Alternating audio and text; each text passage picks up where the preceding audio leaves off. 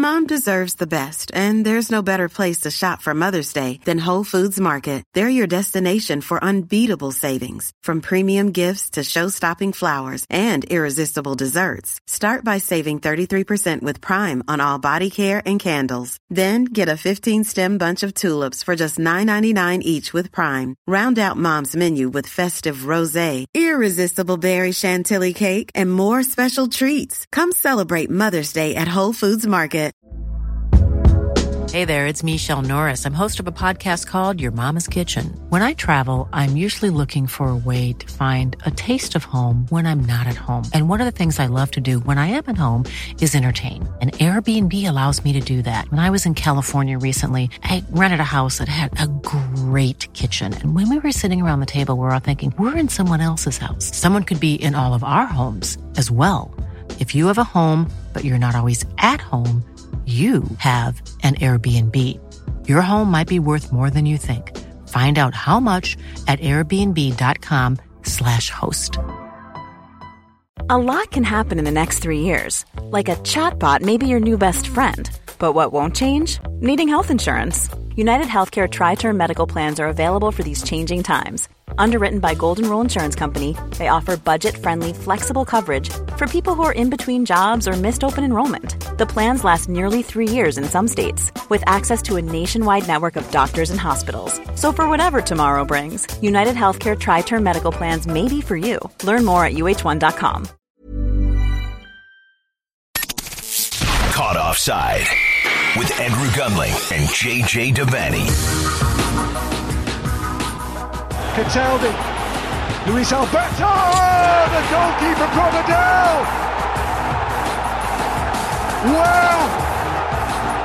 Have you ever? Can you believe what you've seen here?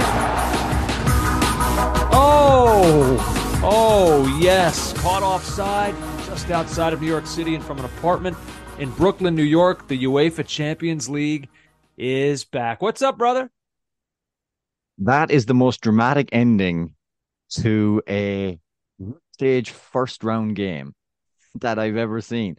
Who sends the goalkeeper up on a group stage first round end game? I mean, I'm sure people will tell me loads of times where this has happened, but like that is such a great point. Providel coming up the field, great cross from Luis Alberto, and yeah, glancing header. Yep. And lovely rigging sound as well when it hits the net. And that's it. That's the game. That's the game over. And he just celebrates like this. He just drives. He mean mugged the whole way down the field. He didn't smile. He just ran angrily. Loved it. Loved it. Yeah. That feeling of absolute, I am the effing man. I am the man. And I've denied you your 3 points. And not just anybody. Did you see Simeone's face? Just like, oh, okay, come on, let's get out of here. Come on. He was just like circling the players, telling them, come on, let's go. Just sickened, absolutely sickened. And I don't want to hear about fouls in the lead up. Atleti fans getting all upset. I don't. It's the most Atletico Madrid thing in the world to be camped inside your own half, 1-0 up away from home. And you paid the cost. Yeah, and Lazio escaped with a point. Yeah, that was an incredible start to this year's Champions League. Andrew, I'm going to be juicy tonight. I'm not going to lie to you. I've had a glass of wine. Oh, okay. I've had a glass of wine on a Wednesday night, because my girlfriend's away and I put the baby to bed, and it was just a horrific experience. She just roared and screamed. Mm-hmm. She was just so upset. So you know that kind of overtired state. Oh yeah. And I just startled her as well. I put her down and she wouldn't settle. So I come back in and I go, Roisin, but I said it loud. And then I instantly felt bad. No, I'm not shouting at you. If you need to scream, you can scream. So I eventually calmed her down, gave her a bottle, and she went to bed. But it just rattled me, absolutely rattled me, because she's the sweetest, most beautiful thing in the world. And I love her like I've never loved anything. And I'm just afraid that she'll be sat on a couch when she's 25, recounting this to Dr. Melfi or whoever it is. Oh, it's inevitable. And that's not just you. We're all going to screw up our kids. It's just a matter of how much. Right. You just try to limit the damage, but there will be damage. That's all you can do. I'm Roisin levels of tired too. I fell asleep on the train tonight, which is a when you awaken on like regional rail, it is the most terrifying feeling because there's always a brief moment where you don't know where you are. You could be absolutely anywhere. And then like it takes a second to kind of come to and realize, okay, oh my God, thank God I haven't gone past my stop yet. When I moved out here, I was on the D or the R line, and depending on when I was coming back, and I was always in Manhattan. I was just out all the time trying to meet people because I came over on my own and trying to find work and do the whole thing and network. And that involves going to bars and meeting people. It just does. And when you're in the Irish community, sometimes the best place to go to is a bar in the evening, get chatting to someone, make a contact. So I was often the worse for wear coming home. Like just, I'd be tired. Not that I'd be blaring drunk. I'd be just very, very tired. And the amount of times I woke up, last stop, Coney Island. Oh. Yeah. Oh, and it's heartbreaking. It's absolutely heartbreaking because then you're debating, is there going to be another train back or do I have to get a cab? Or do I just start a new life here on the subway? That thought always crosses your mind as well. Right. This should be a fun one. Of course, the UEFA Champions League is back. We'll go through some of the more notable games from this first match day for all the groups. So we'll roll through some of those.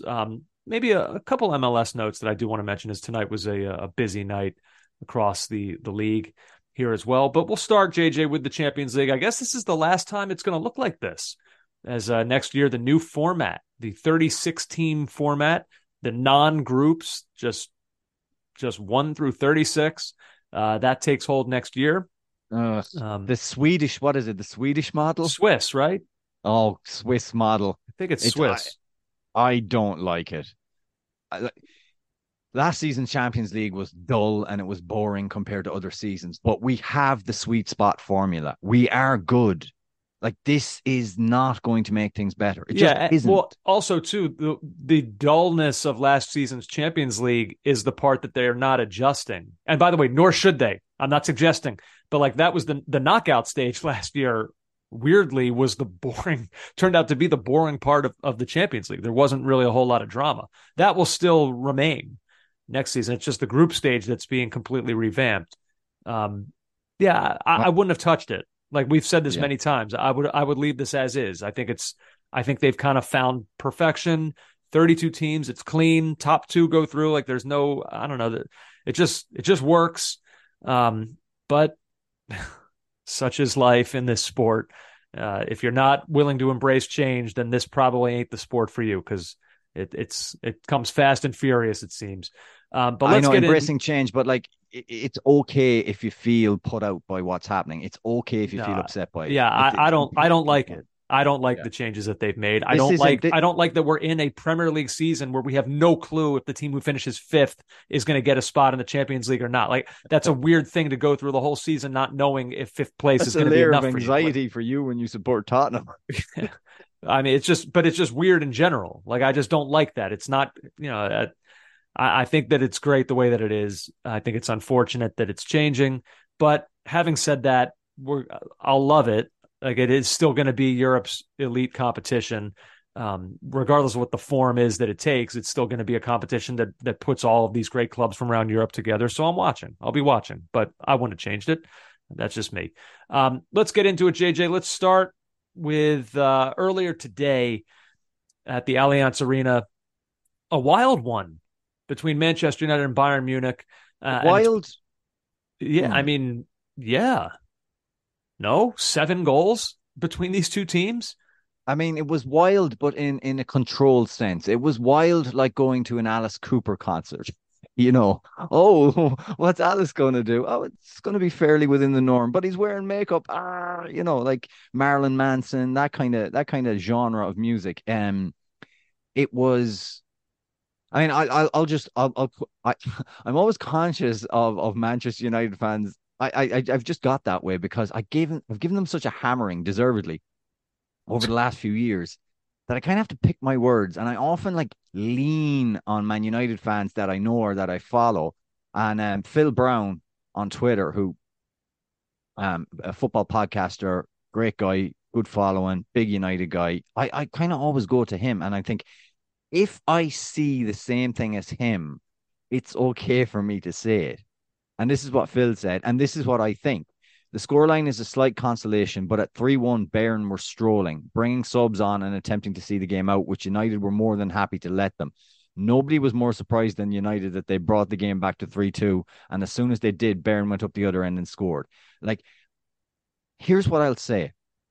Everything after, like, Bayern were always going to win this game, I think.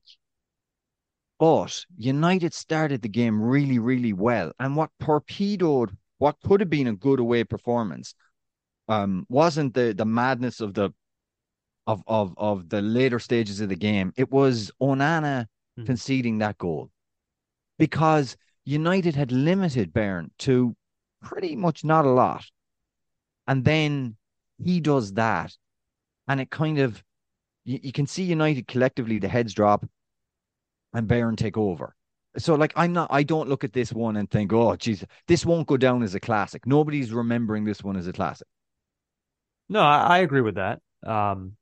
But still 7 goals between these two teams. I don't know. Maybe anytime I'm watching United and Bayern play with Clive Tildesley doing the commentary in the Champions League, it just kind of takes me back to a special meeting between these two.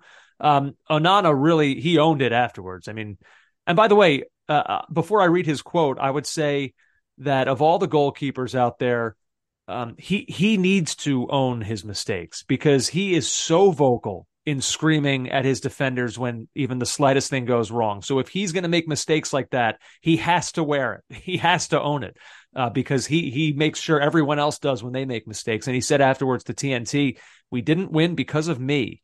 We started well, but after my mistake, we lost control. I'm the one who let the team down. I owe it to the fans to improve. This was my worst game. I have a lot to prove because, to be honest, my start with Manchester United is not so good." Oof. I mean, that is as self-critical as one can be. I'm not saying he's wrong.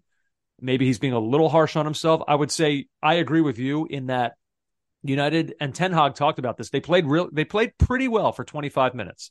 They did. They were in this one. And it was something that they desperately needed with what some of their performances have been of late. And then to have the air let out of the balloon because of a self-inflicted mistake from your goalkeeper in that way, it's crippling. Now, the problem is some clubs have that happen and they're resilient and they don't let it affect them. That's not United right now. And I think that they allowed that to kind of then turn the game against them. Bayern got another one not too long after that. And United, sure enough, they fought back and they made this game interesting at various points. But each time it got interesting, they allowed Bayern to kind of then retake control. But I do agree with you in that that Onana mistake, it can't happen for a goalkeeper that you just bought for that kind of money in the Champions League against a team like that. That's a bad mistake. It was funny. The commentary team, who, by the way, the audio was ahead of the visual for most of this game. That can't happen. And it wasn't fixed. Jesus Christ, it's the most annoying thing. Gnabry's second goal, Musiala is brilliant run down the left, cuts it back. I see Gnabry lining up, and I hear Clive Tildesley tell me it's in the net before he's kicked it. Yeah. Come on. Seriously, man, I'm paying for this. I'm effing paying for this. It's got to be better. Anyway. Yeah, and that's not the first time that's happened. I've noticed that in other games as well. Unacceptable. And I'm no technician, but I would say that is one of the easier things to correct. Well, if that were the case, then they would do it. Like it obviously is not. It's not that simple. I don't know whose feed they're taking, like what kind of control they have over the audio. I mean, I'm presuming they're both Clive Tildesley and who was on co-coms with him? Rob Green. I'm sure they're in the Allianz. Right? I don't know. I honestly don't know the answer to that. Oh, I think they are. God, I hope so. Anyway, Yeah. Well, um, yeah, no, I think they are there. But anyway, what was my point? Yeah, no, the Inanna. And at the weekend as well, like this guy is supposed to be a top goalkeeper. I mean, was it João Pedro's goal? I mean, he's let that one through his hands at the weekend, right through his hands. That is a savable shot for a top class goalkeeper. His kicking is excellent. His kicking's very good, or it looked good tonight anyway. But he hasn't convinced me, and I cannot think of the other game in the Premier League where somebody is bearing down on goal and he comes. He did cardinal sin for a goalkeeper. He comes and then stops and then retreats. By the time the player's bearing down on goal, he's on the line. Was that against Bournemouth? I don't I don't remember. remember. But he's back on the line. He's just, and again, that kind of feeds into the article Jamie Redknapp had at the end of last week, where he said how Onana, the way Onana acted in the preseason game was a disgrace, running out to kind of pick the injured animal, Maguire, and kind of and dominate him and take him out because just to play to the gallery, to the Man United fans. If you're going to be that guy, if you're going to be so demonstrative as a goalkeeper, you do need to do the basics, and that was a basic effort, and he absolutely flubbed his lines. And I don't care what anyone says, it changed the game. United were not to the pin of their collar. They were not struggling in this one before that happened. Now, I will say this: it increasingly looks like that midfield is reliant entirely on when Amrabat can get fit and when he comes in to re-energize it and give it legs. Andrew, that is a lot of pressure. Yeah, well, he was bought for a reason. I mean, they identified a need, and they're not wrong. Yeah, and Casemiro, it's funny, there was a tweet, Graham Ruthven, he tweeted, Casemiro's been an absolute disaster all night. He scored 2 goals. I mean, it's the only sport where that can happen. It is. So it just is. Like, you'll never say that about a guy in baseball who homers twice. What an awful game he had. Like, it's just not. It can only happen in this sport. Caught 2 touchdown passes, but he stank. No, he didn't. Yeah, it's one of those games. But God, yeah, it's just one thing to another. I think you asked on the rundown as like a moral victory. I think the fact they didn't get properly thumped. Now, the other way to look at it is they've conceded 4 goals. I mean, Ten Hag spoke about that afterwards. He said, if we're scoring 3, we shouldn't be losing. He did not, his tone and his press conference, it didn't seem like any moral victories were being taken by him. No. And I mean, he's the manager. He has to set the tone, and I don't think he would want that message out there.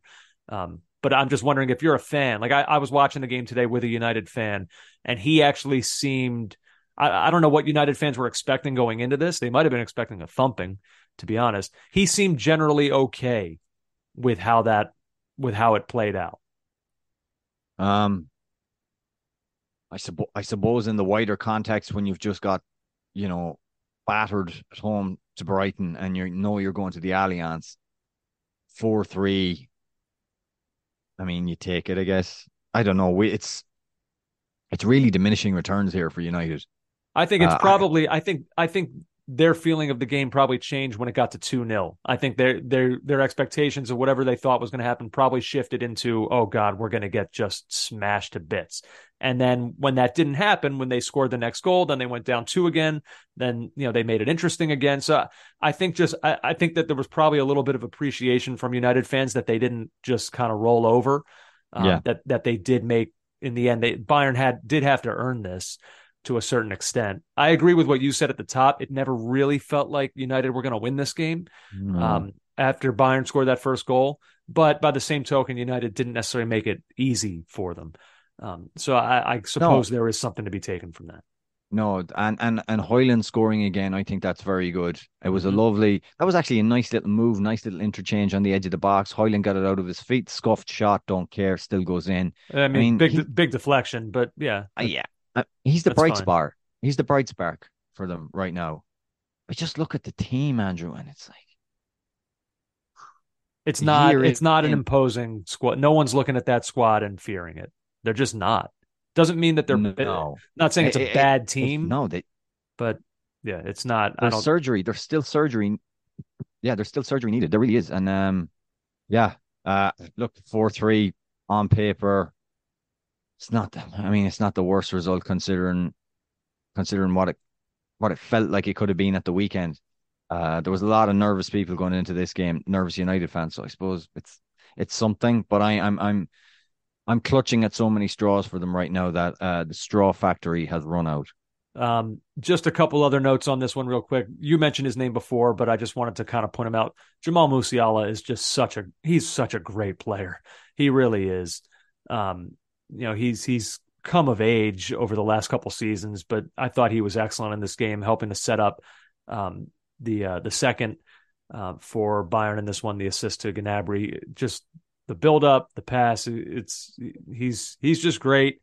I was curious for your thoughts on the handball on Eriksen. That was obviously a huge moment in this game after United had gotten it to within one.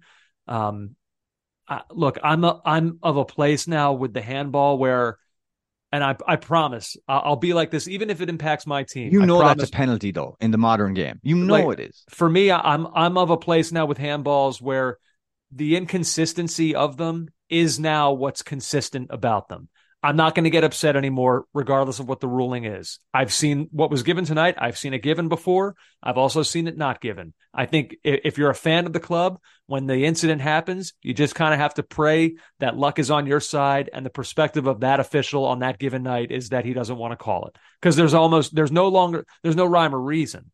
So I always thought that was complain. A penalty straight away. Straight away. I mean, that if Jack Grealish's was in the cup final.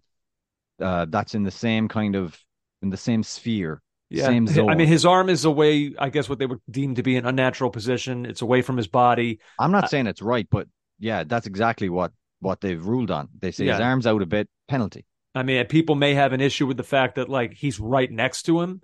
Like there's almost no space between the two of them, but I don't think that matters anymore. I think we've seen that bear itself out. So yeah, I don't think you can necessarily be shocked that it was given. It was unfortunate for United. That it felt like right when they were getting back into the game, a controversy. You can say it's definite, but every handball is controversial. That a controversial decision would go against them and immediately give Bayern some space again. It was a tough blow for them. But Ten Hag afterwards, he said, for the first 20 minutes, we were better than Munich. Then that goal was so easy. It's not only Andre. If you see how easy Sané, talking about Onana, he says, if you see how easy Sané is coming through, and that has to do with the determination. You don't let players so easily through. That's the point we have to cross. We have to cross the line as undefeatable and as a team to win games because it started there. And we've seen that from United. We talked about that over their most recent game, that sometimes there's kind of just this shut off that happens with them that allows players to get into scoring positions, and it happened for them again. And he's right. Onana is going to wear this tonight because his mistake was the glaring one, but it was not the only mistake made defensively for this team. No. And I mean, in transition, defensive transition, they have massive, massive problems. And not to lean on an American phrase, but they're not exactly Johnny Hustle when it comes to tracking back and getting goal side. Seriously. I saw a tweet over the weekend about people. It was in response to the Brighton goal, the 37 pass goal or whatever it was. People ridicule Roy Keane for always talking about effort and desire and tracking back as the kind of basic things a footballer has to have. Everywhere in that United team, you just don't see it. And in some cases, they don't have the legs. Casemiro, Eriksen, they don't have the legs to do it. Bruno, not built like that. But the rest of them have no excuses. Yeah. And you're right. Like, that is one part of it's probably the most important part of the game that doesn't necessarily involve talent or skill. You know what I mean? Like, yeah, if you're fit, like anyone can do it. And I assume if you're a professional soccer player, you're fit, you're in good shape. So like, presumably anyone should be able to do that. It doesn't take, like, I could do that if I was in good shape. You know, it's just a matter of like just making the decision whether you want to or not, or being focused enough that like you're not going to lose your head for a sec and forget. Like, it's anyone can do it, and United, they do struggle there. And I can't go. Peter Schmeichel was on the broadcast at halftime talking about the players looking tired. I, I, I mean, maybe it's possible, but I mean, this is the game. This is the same for everyone. I just and if they are tired, there's a conditioning issue, there's a load management issue, there's all that. There's an injury issue as well. They do have that too. So I don't know. Yeah. Yeah, a Yep. defeat, but I think United will look to their home games in this group as the things that are going to carry them through. Yeah. So 4-3, they fall to Bayern Munich in their opening match of this Champions League season. Let's continue now, JJ. Let's go to the Bernabeu. Real Madrid, they leave it late, as they are known to do in this competition. And the legend of Jude Bellingham continues to grow. That's 6 goals now in his first 6 games for this club. Just an unbelievable start. And he scores this one deep in stoppage time to provide them with the win, a 1-0 win to begin their Champions League campaign. Yeah, Ancelotti on the field afterwards kind of gave him, and this is a great football cliche. You love this one. A wry smile, a pat of the face, and a hug. Which is, I was trying to think of a player.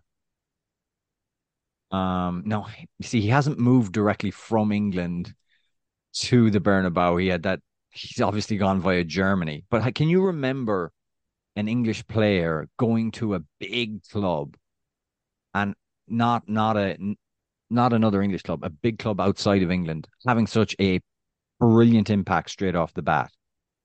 I mean, you could argue Kane is coming close to it right now at Bayern. He's got 5 goals and 2 assists in his first 6 games, I think it is. Yeah, that's a good one. That's a good one. But prior to that, an English club leaving the Premier League, going to a big club. It doesn't. English players leaving doesn't happen that often. That's the other thing as well that makes this difficult. Do Welsh players count? I mean, Bale went to Real Madrid, and I know it didn't end great for him there, but the start was pretty good. Yeah, I'll give you Bale, even though he's very much Welsh. Let me be clear on that. But he's you're right. No, you're right though. That shouldn't count. You asked for English, and he's not, so shouldn't count. I'm trying to think. Like even McManaman when he went to Real Madrid, like he had a good time too. Like he had his European Cup wins. He scored in a European Cup final, but I never felt he was like 100% part of it. Michael Owen had a very good one season at Real Madrid, but like you couldn't argue that he was a mainstay there or he was the guaranteed starter. What did Chris Smalling do at Roma? Not bad. Settled well. Okay. Settled well. Am I reaching? Yeah, I don't know if that's what you're looking for. Maybe if we go back, Laurie Cunningham when he went to Real Madrid from West Brom, maybe the late Laurie Cunningham did really well. But all I'm saying is that Bellingham is just settled in there. He's been absolutely brilliant. 6 goals and assists, like you said, absolutely class. Do you know who else is class, Andrew? Leonardo Bonucci giving Union a solid 80 minutes at 36 years of age. Again, this is nostalgia. This is very much, there's no data to this or science, but do you not feel like of Bonucci, Chiellini, who else is in that mold? Trying to think. Very specific. I was going to say Barzagli, but I'm presuming Barzagli has retired. There's the last of that Italian breed of centre back who appear to have been 35 for about 20 years. Yeah. And just grind it out, drag themselves onto the field, play as much as they can, and are still effective deep in their 30s. And Bonucci is one of them. And I wonder, I'm sure it's not the reason that Union conceded because they were kind of unlucky. It was a bit of a scramble when it fell to Bellingham, but yeah, I wonder if Bonucci had stayed on, maybe they could have held out. Yeah, who knows? We'll never know. Now, I mean, maybe you could say they were unlucky, but boy, Real Madrid had so many chances in this game. I mean, they hit the post, a couple times. How many free headers did it feel like Joselu missed in front of goal? Having said all that, I mean, Union Berlin, they were at the finish line. They were right there. That's a tough loss to take when you're that close to coming away with a point at the Bernabeu. That's tough. I'd like to go back. I want to go back and see the 6 goals that Bellingham has scored before, so far in the season. I'm not trying to take anything away from him, but I feel like he's had a few of these. Yes, definitely. He had now, one look, away. There's something to be said about being in the right spot. Like that is also. Well, there's something Lampardian about it. Now he's not the same kind of footballer as Lampard, but do you not remember like a lot of deflected? And Lampard had very good goals too. I shouldn't be so dismissive, but he had a lot. I just mean like some of these like tap ins in front of goal. Yeah, I feel like he's in there. Yeah, he's in and around the box. And for me, those count just the same. So Real Madrid 1-0. I don't have much more to say about that one. So let's go now to North London, JJ, where the Champions League returned to Arsenal. And it did so in triumphant fashion. JJ, I have a trivia question for you. You ready? Trivia. Yeah. So Arsenal's last match in the Champions League, it was a 5-1 loss to aforementioned Bayern Munich back in March of 2017. Only one Arsenal player remains from that team. He didn't start that night, but he was on the team. Do you know who that is? Say that again. Give me that question again. I've been drinking wine, Andrew. Okay. I didn't realize that would impact your short-term memory so dramatically, but okay, here we are. March 2017 was the last Champions League match that Arsenal played. It was against Bayern. They lost 5-1. There was one player from that Arsenal team that is still on the team today. Everyone else is gone in the year since. Who's the one remaining Arsenal player? Jesus. You obviously know who this person is, but I also don't think that you'll get this. God almighty. That is tough. Oof, oof, oof, oof, oof.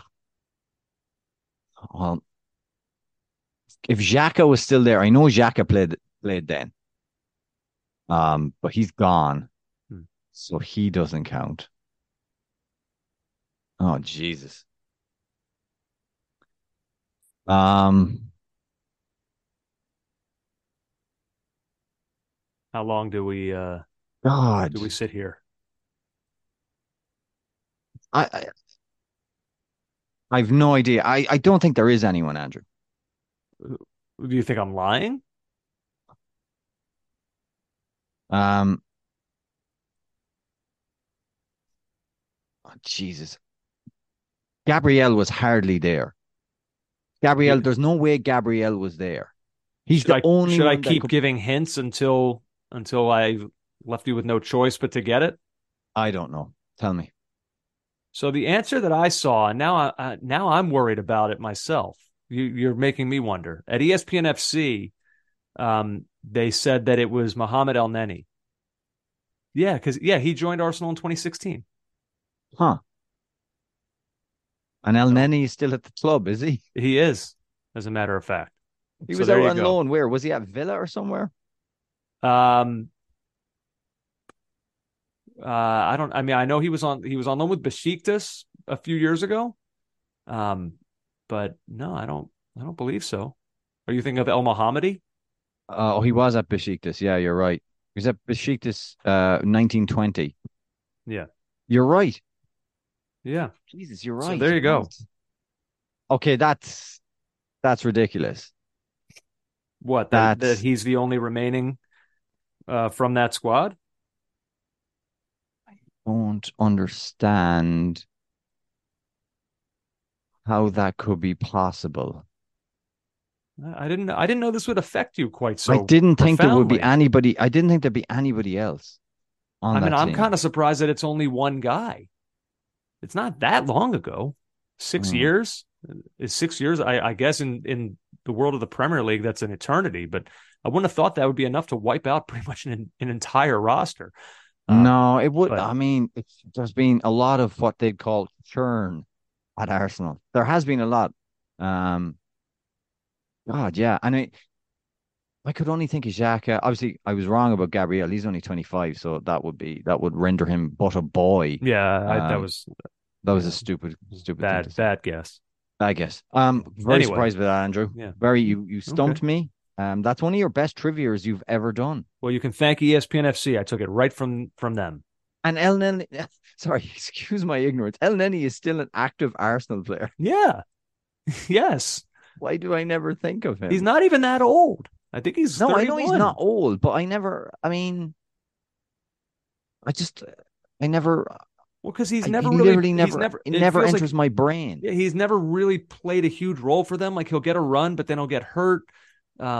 So yeah, he's never really been a really like prominent Ah, fixture for them. So yeah, so there you go. I think we've spent enough time on this. Let's talk about the actual game. well, hang on. Oh Has, God, has he even kicked a ball this season? not that I can remember. Not that Okay. I haven't watched every second of the season for them, but I don't recall seeing him on the field. Okay, well, maybe that's why he's not in my brain. Oh, All right. okay. Sorry, Mohammed El Neni and all his family. Okay. Um, you guys are still a important part of the Arsenal. Um, it- this one for Arsenal, it was an emotional night. I think the fans were so ready for this. They obviously love this team. They're so happy to be back in this competition, clearly. And I think for Arsenal to score as early as they did, boy, that was huge for them. I mean, it just because the crowd was just at this fever pitch, and they didn't give the crowd any opportunity to lose that.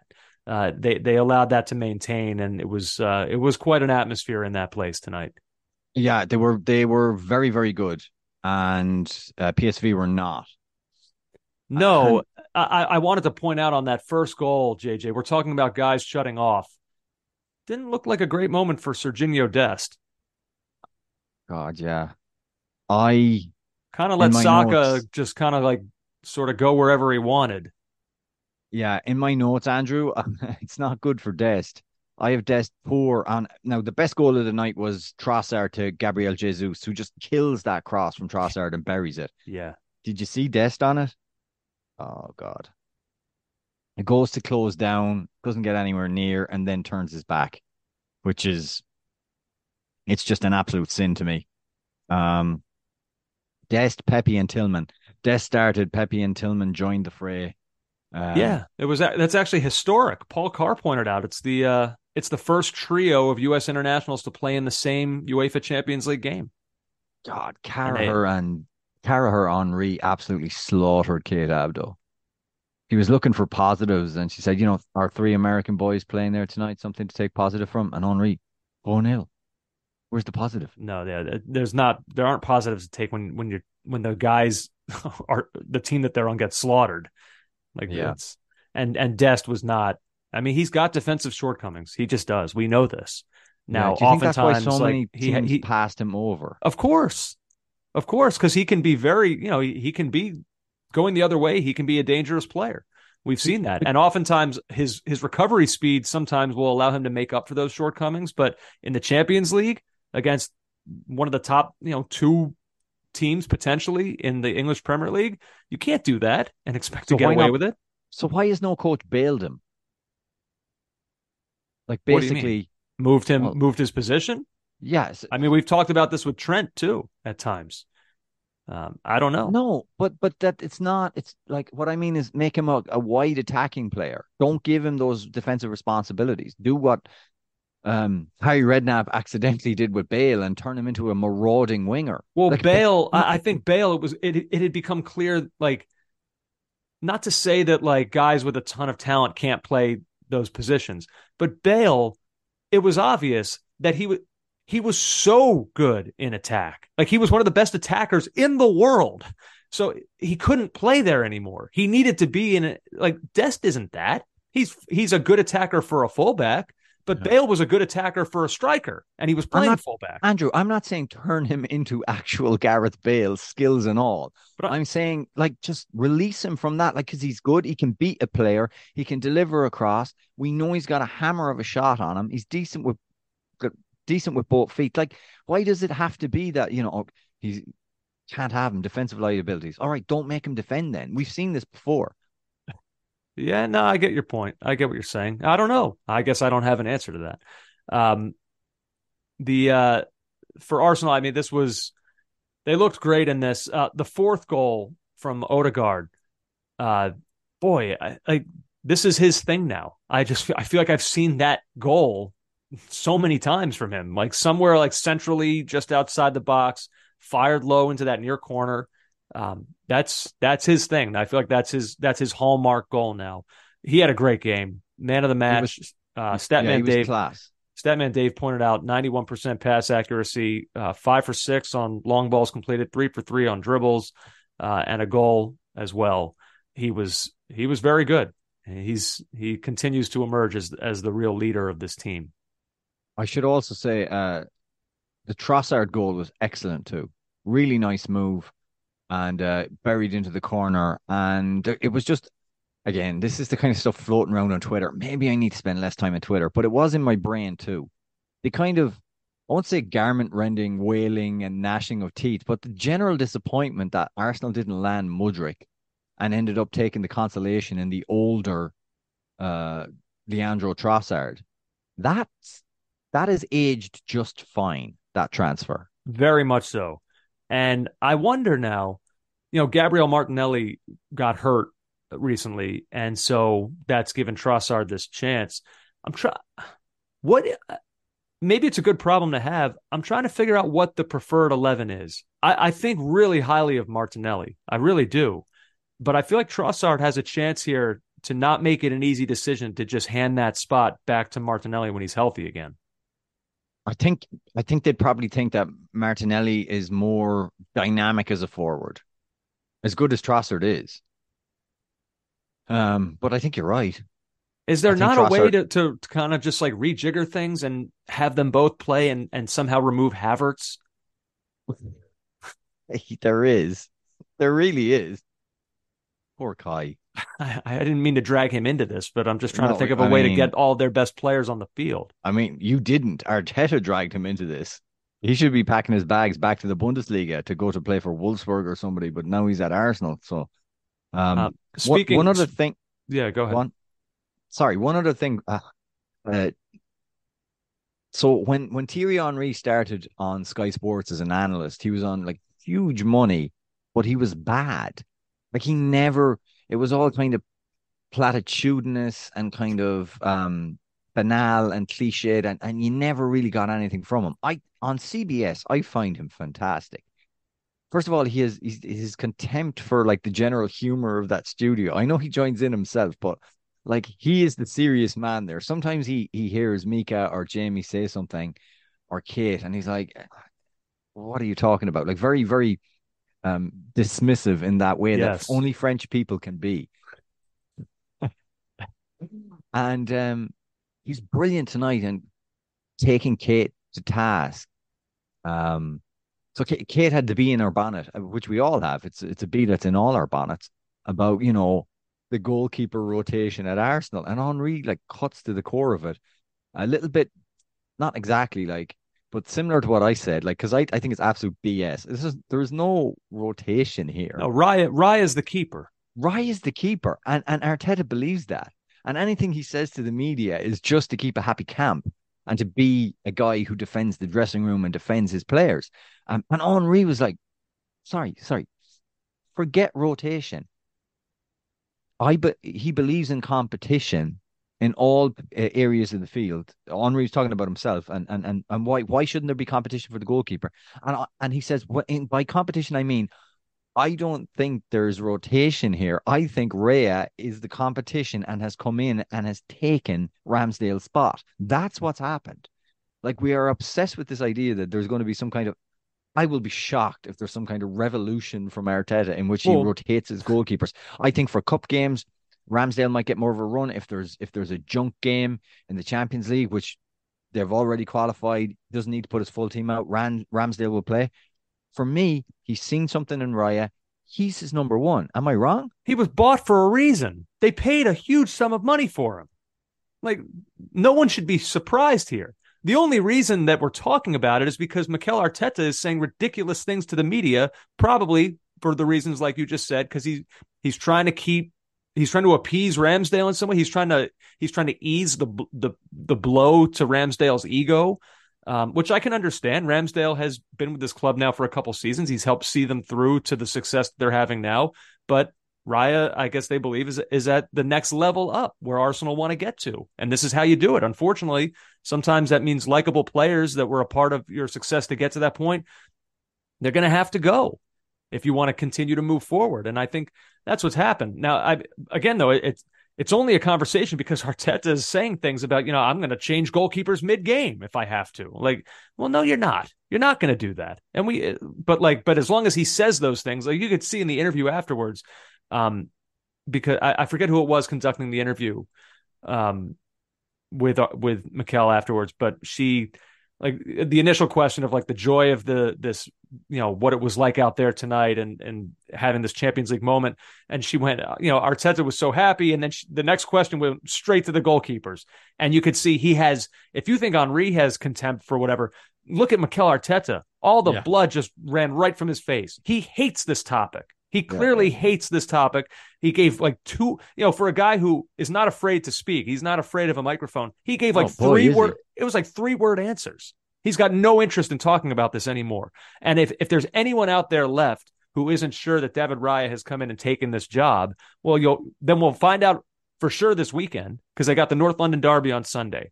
And I'll tell you what, if Raya started the last 2, including a Champions League game, I'm convinced. But for those of you who aren't, let's see what happens on Sunday. If he starts 3 in a row, including a Champions League match and a North London Derby, it's time, everyone. It's time to come to terms with the fact that this is not a competition. There's a new guy playing that position for this team. How amazing would it be if Arteta is so committed to the cause that he plays Ramsdale? Like the absolute commitment to it, and then they lose, and he's just happy that he's thrown a curveball at everybody. As long as he's proven his point. But for Arsenal, it was a great return to Europe's top competition, 4-0 over PSV Eindhoven.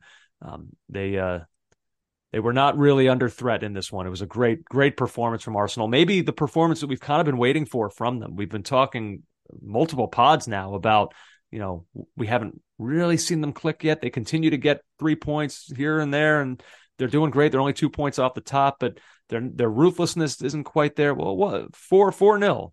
It was there tonight. So Arsenal on top of the group so far.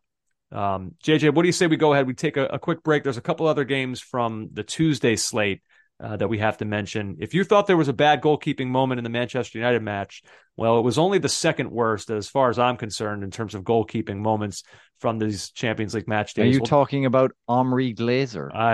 It's possible. It's certainly possible. We'll get to some of that and much more. More Caught Offside still to come. Don't go anywhere. Ryan Reynolds here from Mint Mobile. With the price of just about everything going up during inflation, we thought we'd bring our prices down. So to help us, we brought in a reverse auctioneer, which is apparently a thing. Mint Mobile Unlimited Premium Wireless. How to get 30, 30, how to get 30, how to get 20, 20, 20, how to get 20, 20, how to get 15, 15, 15, 15, just $15 a month? Sold! Give it a try at mintmobile.com/switch. $45 up front for 3 months plus taxes and fees. Promo rate for new customers for limited time. Unlimited more than 40 gigabytes per month. Slows full terms at mintmobile.com. Since 2013, Bombas has donated over 100 million socks, underwear, and T-shirts to those facing homelessness. If we counted those on air, this ad would last over 1,157 days. But if we counted the time it takes to make a donation possible, it would take just a few clicks. Because every time you make a purchase, Bombas donates an item to someone who needs it. Go to bombas.com/ACAST and use code ACAST for 20% off your first purchase. That's bombas.com/ACAST, code ACAST.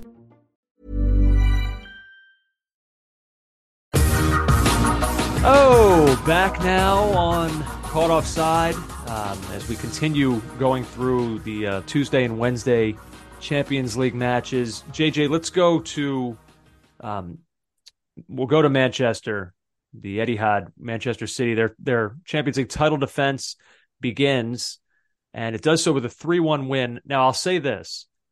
This game was City were always going to win.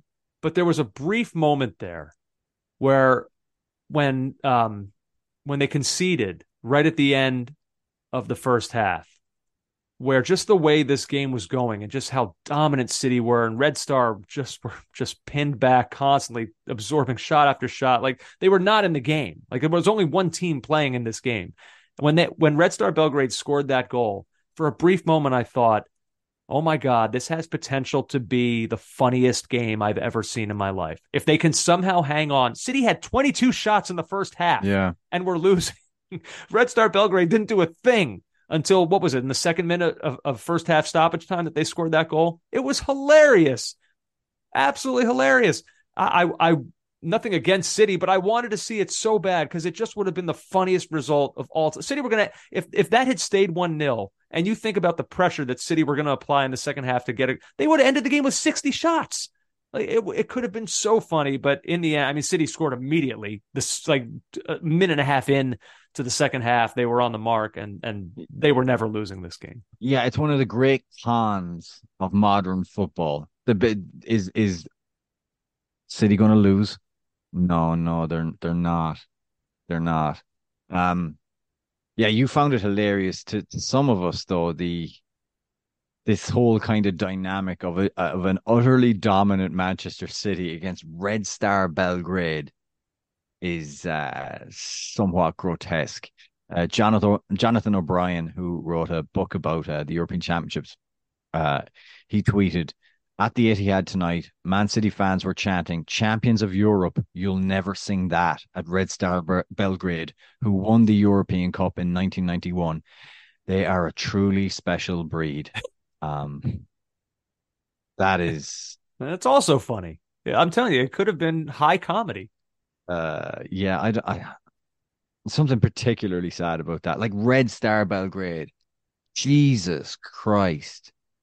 The history they have in European competition, and I mean the idea that Man City like are just mocking them and making fun of them in this manner is yeah, it's not great. That was my first European Cup final, the 1991 European Cup final. It was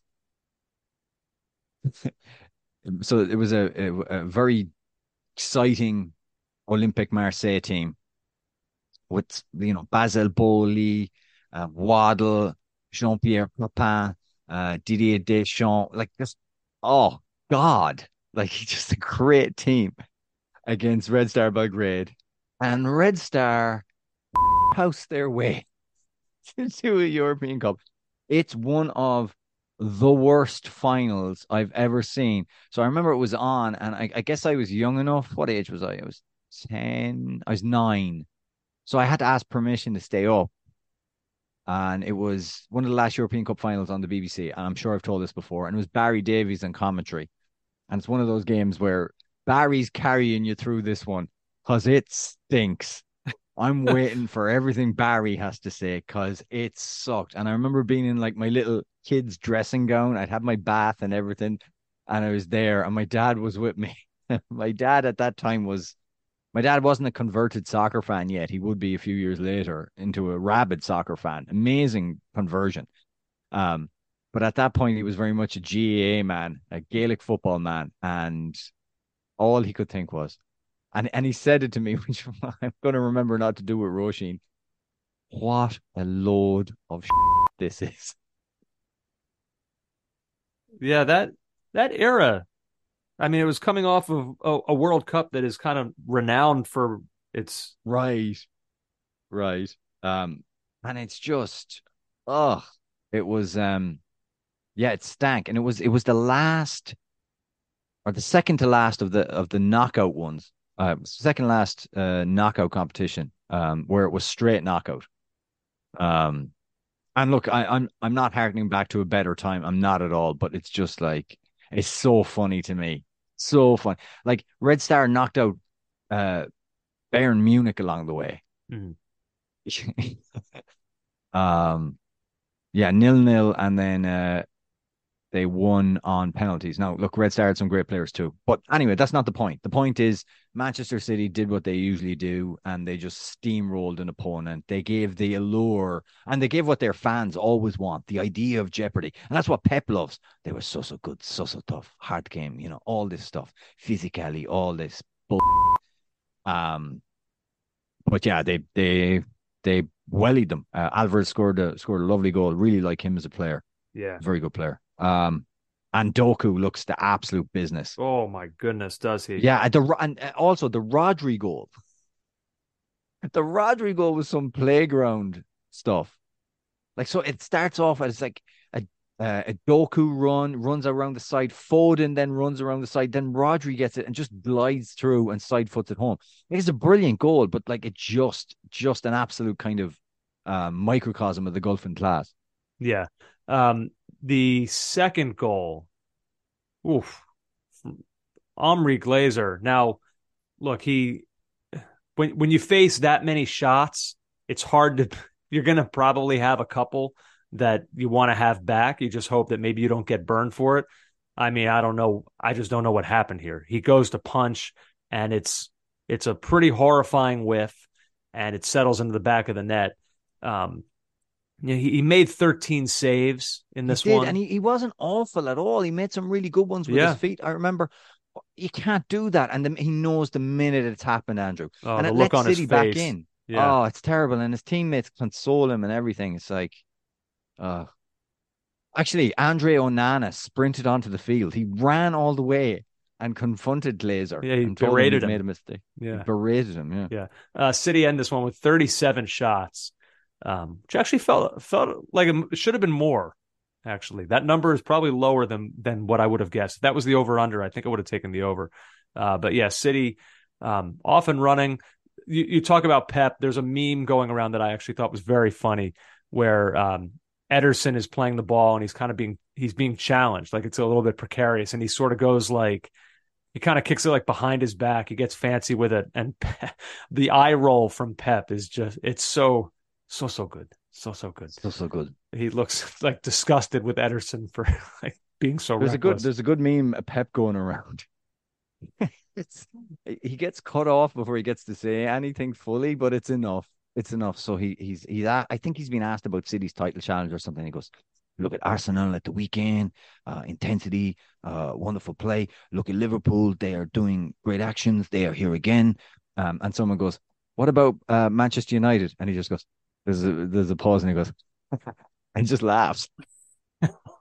Jesus Christ. God, that's so demeaning.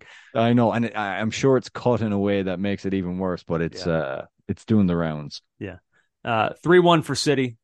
Business as usual. Now, I wanted to go next, JJ, to the San Siro for Newcastle and AC Milan. So it ended 0-0. However, not quite to the same extent, but I will say a little bit of the one-sidedness of City Red Star Belgrade kind of, at times, it kind of looked the same way in the AC Milan Newcastle match. I mean, Newcastle they're thrilled to be in this competition, certainly. Like, you could tell they're traveling fans, the emotion. I've seen some of like the videos that were taken from the away section there.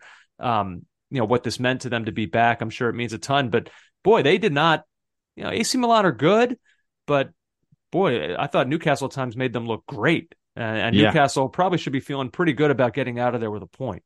And look, AC Milan are not great. They're decent. I honestly don't think Rafa Leao is going to miss the chances he missed. There was the one in the first half, beats the whole Newcastle defense, then falls over his feet in Chris Farley fashion. It's as if you asked for Chris Farley to go on, God rest him, on SNL and do a backheel to Artie Lang. That's exactly what it was. It was just awful. And then he had a header from a brilliant Florenzi cross in the second half. I don't know how he isn't hitting the frame of the goal or the target. Unbelievable. We should mention Pulisic and Musa came off the bench. But yeah, you're right. So I just wanted to say this. The stats, like Milan had 25 shots, 9 on target. Newcastle had 6, 1 on target.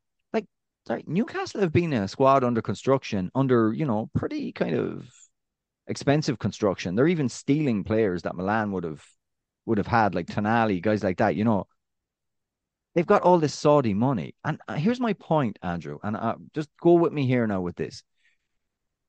Let's just accept that what Newcastle have done as a club and what Eddie Howe as a manager has accepted he would be the front of is a Faustian pact with the devil. Like, this is a deal with the devil. You're going to get what owned by MBS. That's what's happening. So what I wanted to say to you was this: if the devil was to come down to you, if the devil exists, which we know he doesn't, But if the devil did exist, sorry, they're religious people who just lost about 7,000 listeners. But if the devil did exist and he came down to you and he said, I'll give you any car you want, and you said, a Lexus, that would be kind of like a waste, wouldn't it? You can be with any woman you want. I'd like to date Renee Zellweger. Oh, what? You know what I mean? Like, and so who are you saying that they've done this with? No, what I'm saying is Eddie Howe. Oh, him.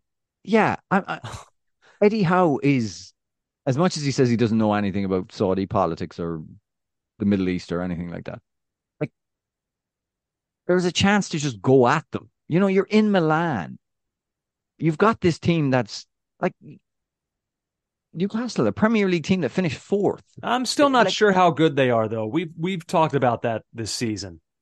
You not think they have the tools to be more expansive, to be better, to do sure, more than that. I mean, look, the XG in this one, I think it was 2.34 for AC Milan to 0.18 for Newcastle. Yeah, Jesus, that's like. No, you're right. Like guys like Isak. Isak's a good player. Bruno Guimaraes or Guimaraes is a quality footballer. Tonali, Tonali should have been right at home there. It's just, I don't know. It's very, very limited. And, he had Almiron on the bench. Callum Wilson came on, I know. But, like, I think if you're going to say, I'll accept the ugly side of this deal, but my teams are going to go out and play. And also, there's the tradition of Newcastle in the Champions League, which just sounds like a strange thing, but there is precedent. Like 97, 98 under Kenny Dalglish, that team beating Barcelona 3-2 at home is one of the most iconic games in the history of the competition because it's Newcastle beating Barcelona. But go for it. One shot on target. Yeah. Come on. Yeah, it was very one-sided. Watching it, I was like, this doesn't look that much different than City Red Star Belgrade. No, and I don't want to disparage AC Milan, but, Leao is a quality player. I really love watching him. Look at the rest of the team. Ruben Loftus-Cheek. Theo Hernandez. Okay, fine. Tomori centre-back. I like Mike Magnan. I think he's a good goalkeeper, but they're good. I mean, look, they're in the semifinals of this competition last season. Fine. They're a good team. I'm not ready to say that Newcastle are better than AC Milan. I don't think they are. We'll see in the return leg when they're playing at St. James Park if it looks a lot different. I would hope that it would. But like Newcastle are not, for all the success they've had, they're not necessarily. They have moments of excitement, but like they're not the most exciting team. Like we talk about like Eddie Howe and like some of their time wasting tactics and things like that. They're difficult to play against. They defend really well. I mean, Botman was great in this game. He's excellent. They're tough defensively, so I'm not stunned, but they're fortunate that they were able to get out of this one with a point. By the way, I should retract some of the things I said. If you like Renee Zellweger, that's absolutely fine. I'm just saying, like, and if you drive a Lexus, that's fine too. I'm just saying, would you not go for something like a Ferrari? No. I mean, if somebody said to me, here's $600 to go to any restaurant in the world, and you can eat whatever you want, and I just say, I'll have a sloppy Joe, or I'll go to Applebee's, which I enjoy. By the way, now you're taking shots at Applebee's. No, I do like Applebee's. Come on, eating good in the neighborhood. Is that them? Or is that Chili's? I can never keep these. Them. It's Applebee's, right? I like Applebee's. Yeah, I've had good times there. Yeah, we all have. Sponsor us, please. Finally, one other one I wanted to mention: JJ, PSG, and Borussia Dortmund, also from that group, and PSG with a pretty convincing performance against Dortmund. I was wondering about PSG. I know in the league so far this season it hasn't looked perfect necessarily, but just thinking about this competition, sometimes you get these weird situations that are hard to explain, where like a great player leaves a team and then weirdly that team becomes like better in some ways. Like I remember it unfortunately, it was a player that I come to adore. But like Bryce Harper is like one of the best players in baseball, and he leaves the Nationals, and they immediately win a World Series. Like, why is that? It doesn't make sense. It shouldn't be. Even on a lower scale, you might say it right now with Tottenham and Harry Kane. I'm not saying that they're better, but they're better this year than they were last year with him. And I wonder could it be like, could that happen to PSG having lost Neymar and Messi? Yes. Okay. Yes. Well, first of all, you are able to put in Dembele and Koulibaly, who'll do more work off the ball. Just straight away, you've got younger and less injured. Like that's, although Dembele, I guess. But you know what I mean? Yeah. Straight away, you've got guys who can probably do more off the ball, without the ball, than those two will. I mean, that forward line, you see, you were convinced top talent always wins out over systems, over anything. And that's how you approached PSG. All right, easy. It is. You told everybody. But like, game's not like that anymore. And yeah, Messi does this, Messi does that, but like Messi also walks around a lot. And at the top level, you need something different. And without those stars, without massaging those egos, without having to make those accommodations, maybe you can make a more cohesive unit. That's not a crazy thing, right? No, it's not. That's why I'm bringing up the point. I think it is possible. And look, they still have Mbappe, who is, what do we think, the best player in the world? Like, it's not. I guess what I'm saying is that this idea that because those players left, we talked about, okay, maybe it's a whole new rebrand of PSG. They're going to be doing things differently. This might take some time. It may not. They like, even though some of like the flashy headline names have left, I don't know that it necessarily means our expectations for what they can achieve should decrease all that much, if at all. I think we still have to see what that midfield is shorn of. It's Italian player who has gone off to Qatar. Just like the Qataris have negotiated with themselves and they've signed one of their players. So like it's a different midfield. What can that be? But you're not wrong. Like, and if Mbappe is in the right frame of mind, then yeah, like they can be a potent team. It's a system, a unit, and a cohesive unit is it's just a better thing than having a bunch of stars that don't necessarily fit together.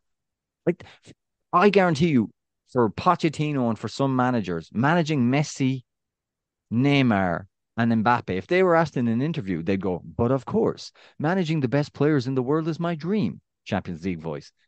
But in reality, they don't want anything to do with that. Nothing to do with that. So this may be better. This maybe way better and maybe way more functional for Luis Enrique. Yeah, so we'll see. 2-0, they win over Borussia Dortmund to begin their Champions League campaign. Mbappe converting a penalty, and then Hakimi scoring a great goal, which really got our guy Ray Hudson going as well. Oh man, he loved that one. What did he say? Oh, it was something like showing the balance of a one-legged man standing on a hammock, I think it was. That's pretty good. I like that. I can see, because that's a visual I can see. By the way, it's Marco Verratti was the name I was struggling. The Italian midfielder. Andrew, he's only 30, and he's gone to Al Arabi. Yeah, I mean, you're right. We'll see about the midfield. I like Vitinha when I watch him play. I enjoy that guy. I think he's good. Look, they're back four. You could certainly do worse than Hernandez, Skriniar, Marquinhos, and Hakimi. Up front, Mbappe, Koulibaly, Dembele, like, still really good. Still really good. So we'll see. That's it for the Champions League for the first match day. You mentioned Messi, so it's worth mentioning now. Lots of MLS action going on earlier tonight, and both he and Jordi Alba left Inter Miami's match in the first half, presumably with injuries. Now, Tata Martino afterwards, I don't have the exact quote in front of me, but it seemed like he was downplaying the situation, that that he used fatigue as a little bit of what it was about. We'll see. They have Orlando City coming up this weekend, which is a derby match, obviously. And Inter Miami is still pushing hard for one of those last playoff spots. And then after that, they have the U.S. Open Cup final, which Tata Martino said is that right now is their priority. It sounds like even more so than actually making the playoffs. So we'll find out. We'll find out quickly just how hurt these guys are or are not. I've live reaction from the MLS executives and the Apple executives. This is the noise they made when they saw Messi taking himself off on the 37th minute. Classic Simpsons, that one. Yeah, I would imagine that they're not thrilled if this is anything serious, which, look, I don't want it to be. Hopefully it's not. But even without that Inter Miami roll, I think 4-0, I believe, was the final. Taylor scored an unbelievable goal. He just literally, I mean, again, this is going to end up on some highlight reel as to why MLS is absolute pants. But in fairness, it's a great goal. He just literally picks the ball up on the left-hand side of the box, runs across, runs around in like an arc, and then unleashes, while he's facing the corner flag, unleashes a shot low and hard into the bottom corner of the Toronto net. It's a brilliant goal. Absolutely brilliant. And he's a player who, came from Europe. Sure, he was a little bit lost, ended up in MLS. And Messi coming in has just made him like 20 times a better footballer. He looks absolutely... Now, Phil Neville being gone has made him 20 times a better footballer. He looks class under Tata Martino and under Messi's tutelage. A couple other notes from this one. Despite losing 2-0 Orlando City, they fall to NYCFC. They will still clinch a playoff spot tonight because of other results that happen around them. The Union got a penalty, which Daniel Gazdag converted, as he does. I think that's 18. Is that 18 straight that he's converted in the 97th minute, and that ends 2-2 in a draw with Charlotte FC. So the Union also clinching a playoff spot tonight. 6 straight years where Jim Curtin has clinched a spot in the postseason with the Union. So yeah, lots of games going on as we speak right now, actually. So you'll see this, I guess, by the time you wake up tomorrow, you'll see some of what's gone down tonight. Finally, JJ, just a couple quick ones. It was a weird day of admissions, making it uncomfortable admissions from things. Boy, what did you admit today? Now, I didn't admit anything, but Daniel Levy and Ole Gunnar Solskjaer both did. Solskjaer, he admitted that signing Ronaldo was a mistake. Yeah, he basically said, it was a deal that they couldn't not do. It was almost like the forces of the comeback and everything, and the energy was so great in that first game against Newcastle. Even though United didn't play well, you could already see that this isn't going to work. And all the forces that come together, and they like as if they were compelled to sign him. Now they were compelled to sign him by Rio Ferdinand and Alex Ferguson, but. Then he said it just didn't work out. What was the other admission? Well, the other admission was Daniel Levy, who admitted that, what was the word he used? That he admitted that hiring trophy managers was a mistake.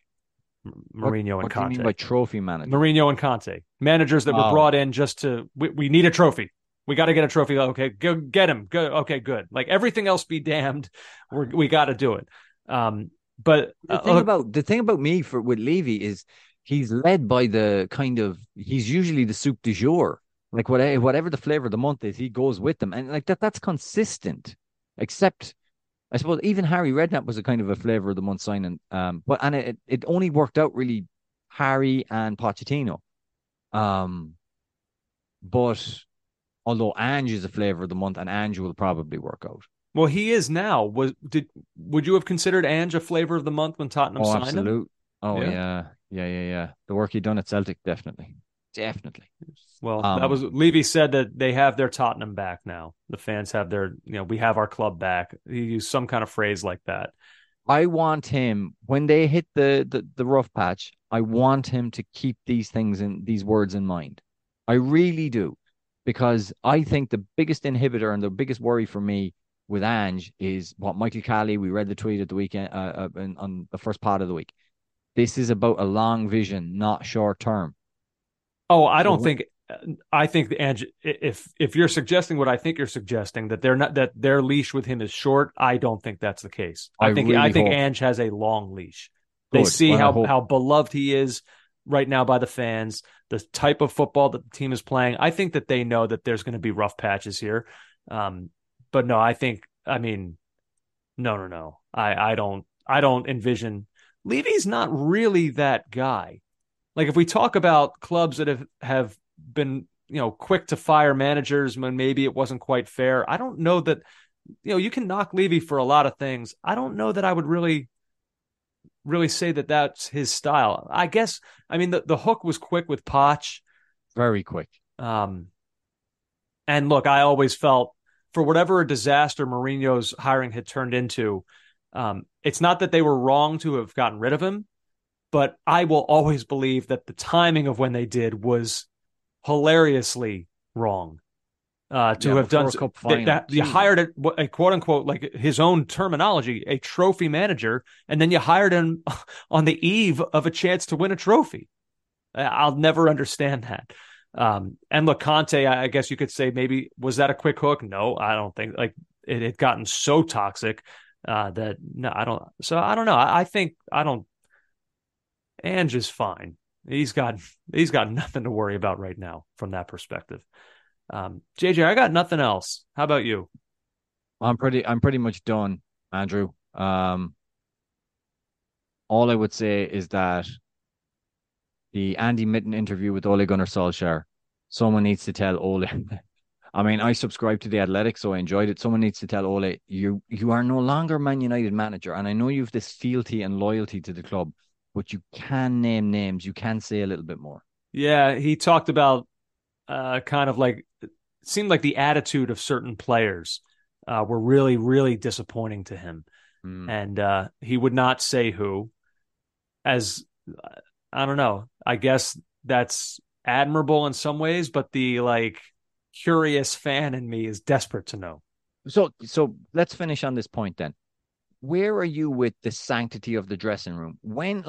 So we know Ferguson, Roy Keane to a certain extent, Tony Adams to an extent too, Paul Gascoigne to an extent. They all went to books, well-published, famous books that sold a lot and told a lot about the dressing room. While you're an active player, you shouldn't say anything that from the locker room. When is it okay to tell us things, would you say? That's a great question. For me, look, I love that this content exists because I have a thirst for it. I love the sport and I'm curious. I want to know more. If I were a player or a manager, I would never write that book. For me, never. For me, the answer would be never.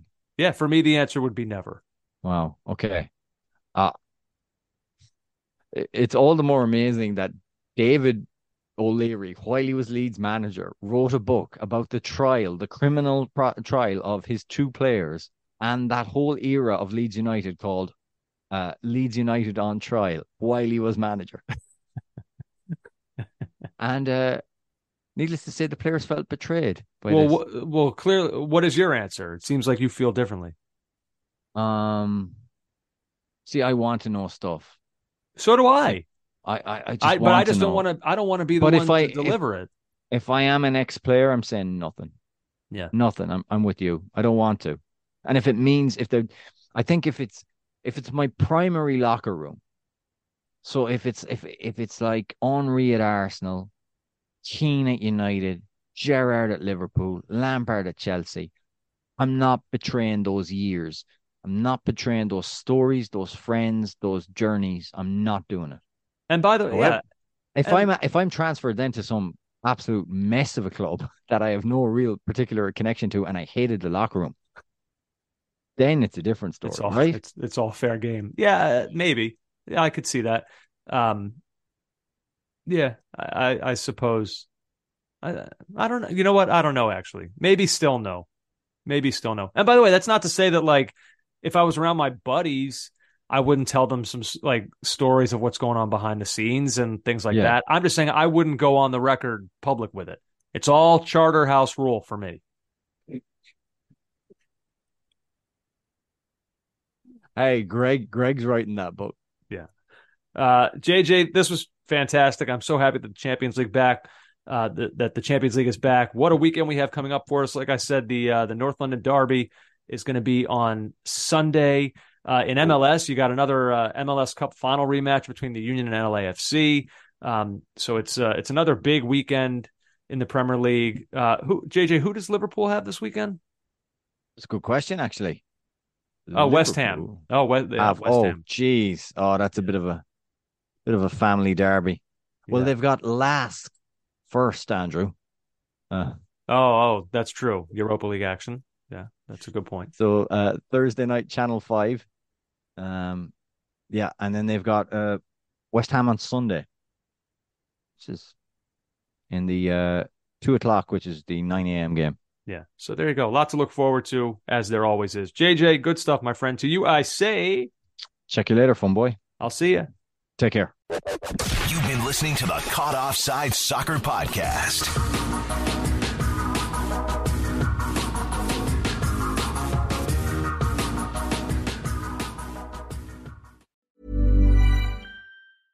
Hey, it's Paige DeSorbo from Giggly Squad. High quality fashion without the price tag. Say hello to Quince.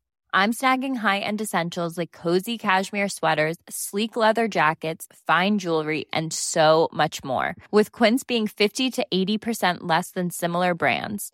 And they partner with factories that prioritize safe, ethical, and responsible manufacturing. I love that. Luxury quality within reach. Go to quince.com/style to get free shipping and 365-day returns on your next order. Quince.com/style.